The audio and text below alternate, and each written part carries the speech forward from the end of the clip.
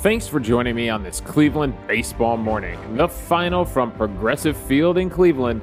It's the White Sox 8, the Cleveland Indians scratch back to 5. Unfortunately, it is not enough after the power display put on by the White Sox last night. I'm Davey Barris, lifelong Cleveland baseball fan, and I am not going to lie to you. I got the COVID vaccine shot yesterday, my second shot, and it is kicking my butt this morning.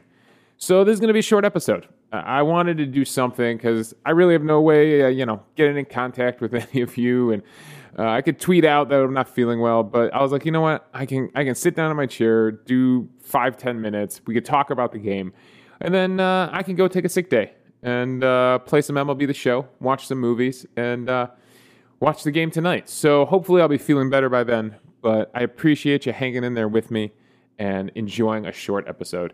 I do want to give a shout out to Todd, who emailed in. Todd sent a really nice email in. He said, first off, just want to let you know that I love the podcast, listen to it every morning after the game. I drive a truck, so it's pretty much a ritual stream for the broadcast on the MLB app during the game, and listen to this the following morning. Now, his question was about stats, and it's hard. It's hard being an audio medium.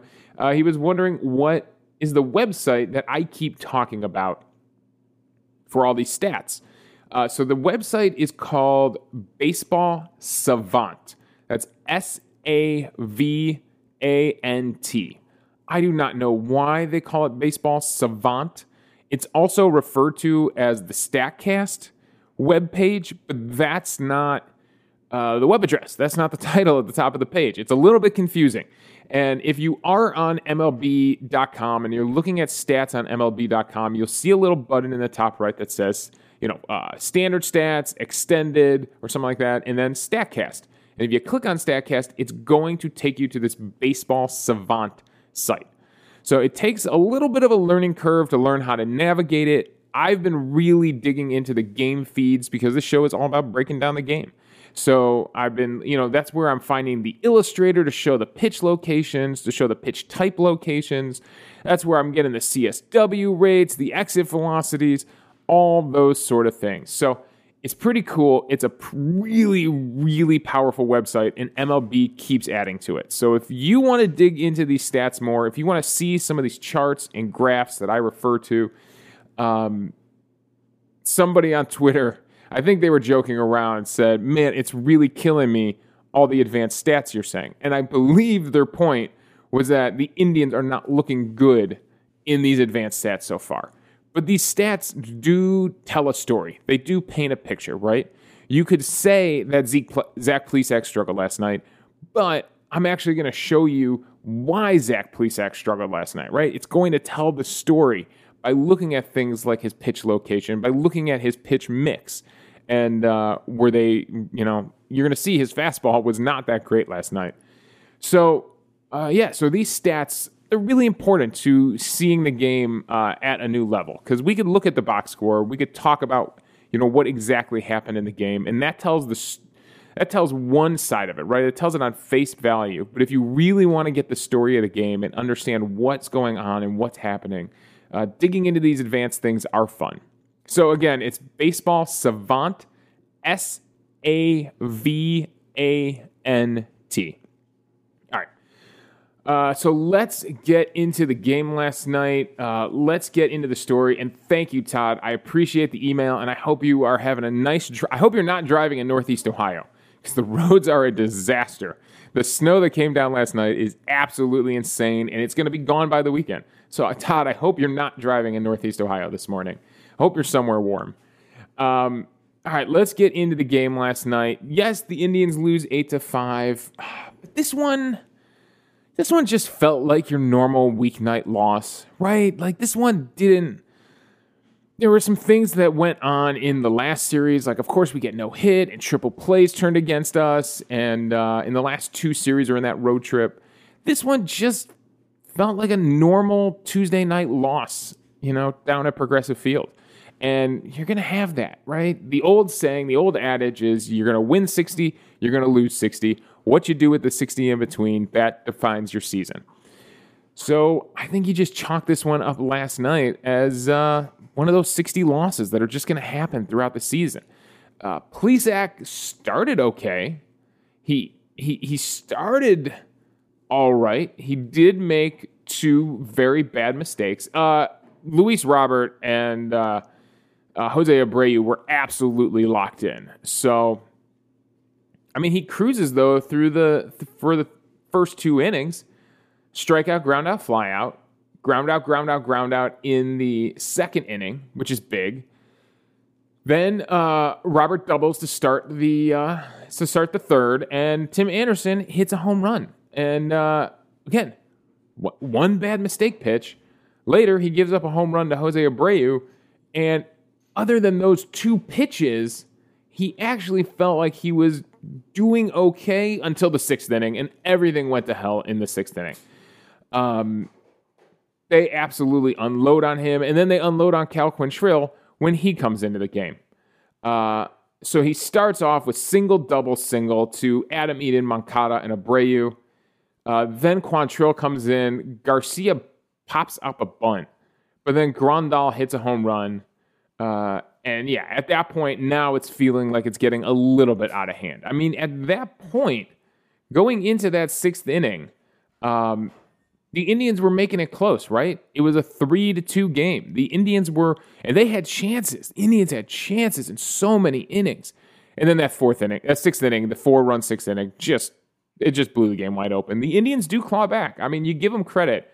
The Indians are good at scoring runs late, and they add one in the seventh. They add two in the bottom of the ninth. But at that point, I mean, it was an 8-3 deficit going into the ninth, and you're not going to crawl back from that.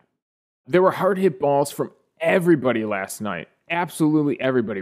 Rodon gave up hard hit balls. Cody Hewer really got messed up. In his inning in the third, he gave up 6 hard hit balls with 95 plus exit velocity. Plesac did get hit hard. So, I mean, he did give about 9 hard hit balls to White Sox hitters. So that's not great, but he was actually pitching okay to start the game, and it all went to hell in the sixth inning. So getting more into the story, looking at the illustrator and Zach Plesac, every single result. So looking at the result tab on the illustrator, everything is down around the waist, around the knees. The two highest fastballs that he threw that resulted in a play is he threw one to Yasmani Grandal that turned into an out that was up and on the left edge of the plate, and then the fastball to Jose Abreu that he plunked 115.6 mile per hour exit velocity that he put, 3/4 of the way up the bleachers in left field. A monster home run from Jose Abreu. Those are the two highest pitches, and those are at the letters. Everything else, even his strikeouts were down around the knees, around the waist.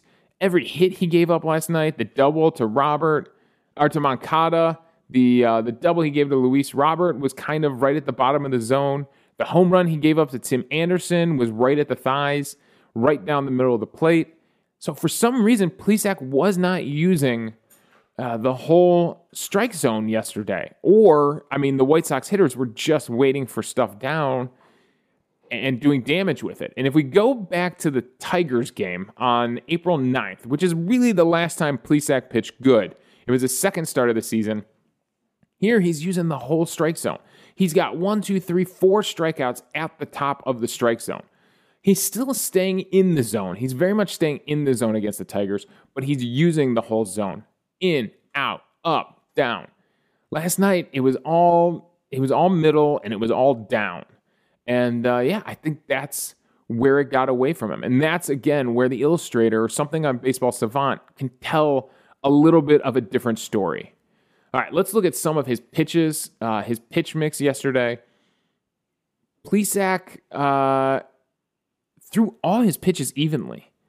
All his pitches. He threw 28 four-seam fastballs, 24 sliders, 23 changeups, and 17 curves.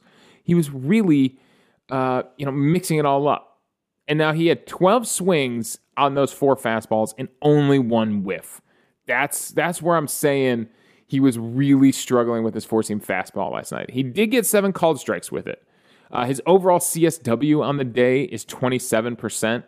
Not good. Below league average. Not one pitch was above 30%. In fact, fastball, slider, and curve were all at 29% CSW. Changeup was at 22% CSW. So not one of his pitches was really effective last night. The exit velocity off his fastball, the max was 115. The minimum exit velocity off his fastball was only 100. He averaged 104.6 mile per hour exit velocity off his fastball. That is rough. That is really rough. The slider was his best pitch as far as inducing weak contact. The average exit velocity off his slider was only 64.7%. So that's good. I mean, that's great.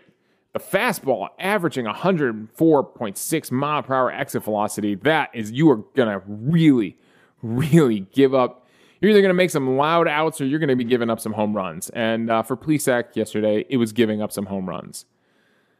So yeah, Sam Hentage did get his Major League debut, and it went pretty well, except for one at bat to Jose Abreu that he's going to remember. He does strike out the side, plus give up a solo home run to Jose Abreu. I think that's pretty good debut for a rookie, right? You could say I struck out the side and also gave up a home run to the league MVP last year. You kind of seen it all now in your first game, action. So we'll see. I mean, he's a big dude and he throws hard, and his curveball, they were really swinging and missing at his curveball. 4 swings, 3 whiffs on his curveball.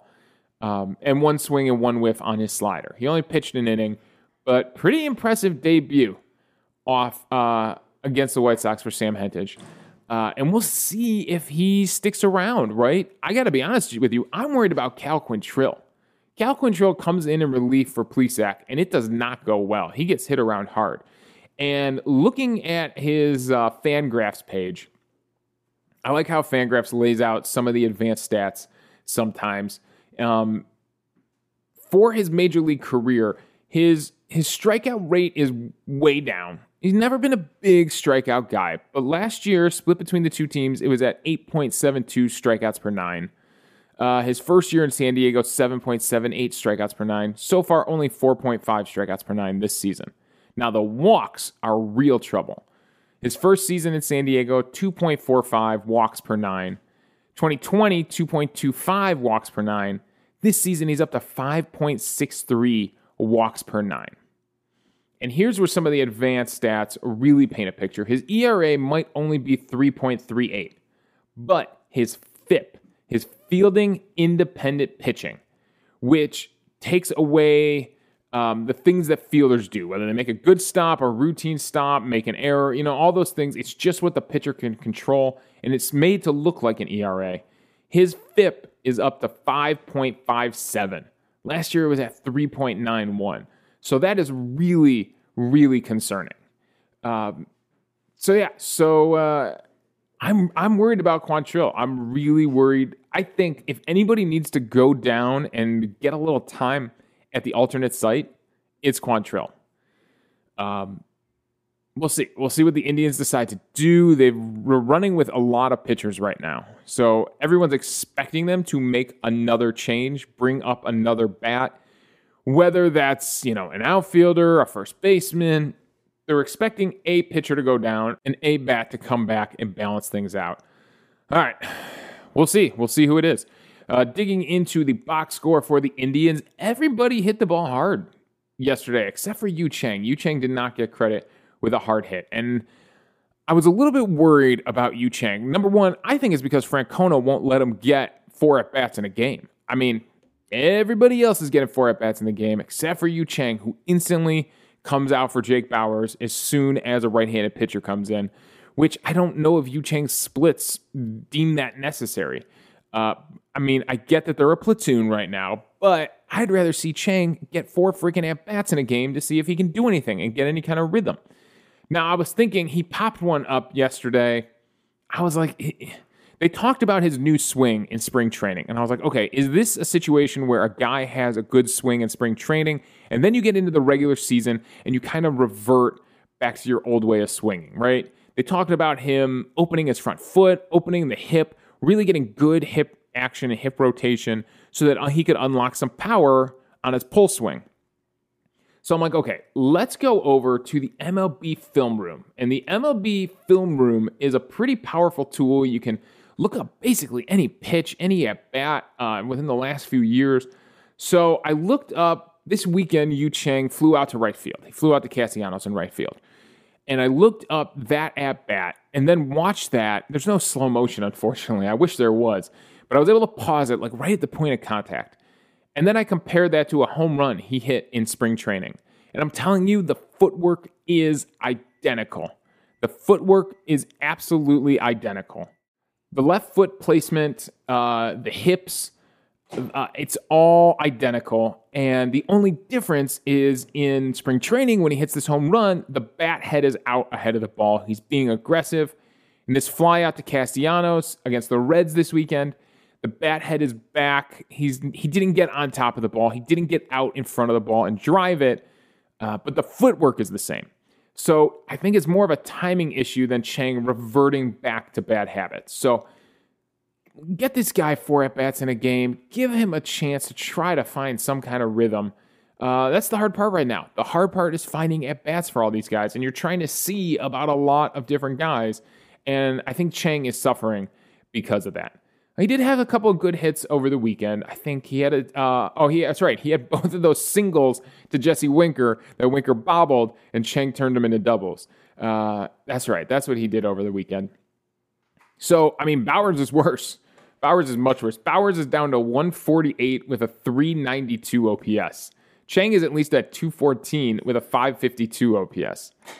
The real story on offense yesterday was Franmil Reyes goes 3 for 4, 3 singles, smoked some really, really hard hit balls. Hit 2 balls both at 107 for singles. Those are smoked. But the real story on offense was Jordan Luplow. Jordan Luplow hits the home run, hits a solo home run, and he also walked 3 times and scored 2 runs. That's from your leadoff hitter, Jordan Luplow, which we were all making fun of when this season started. He's at a 267 average, which is fine. He's at a 1.205 OPS. 1.205 OPS. That is crazy. I mean, if you had to bet on that, what Jordan Luplow's OPS would be to start the season, his 2021 on-base percentage is .405 right now, and he's slugging .800. So I'd say he's off to a good start.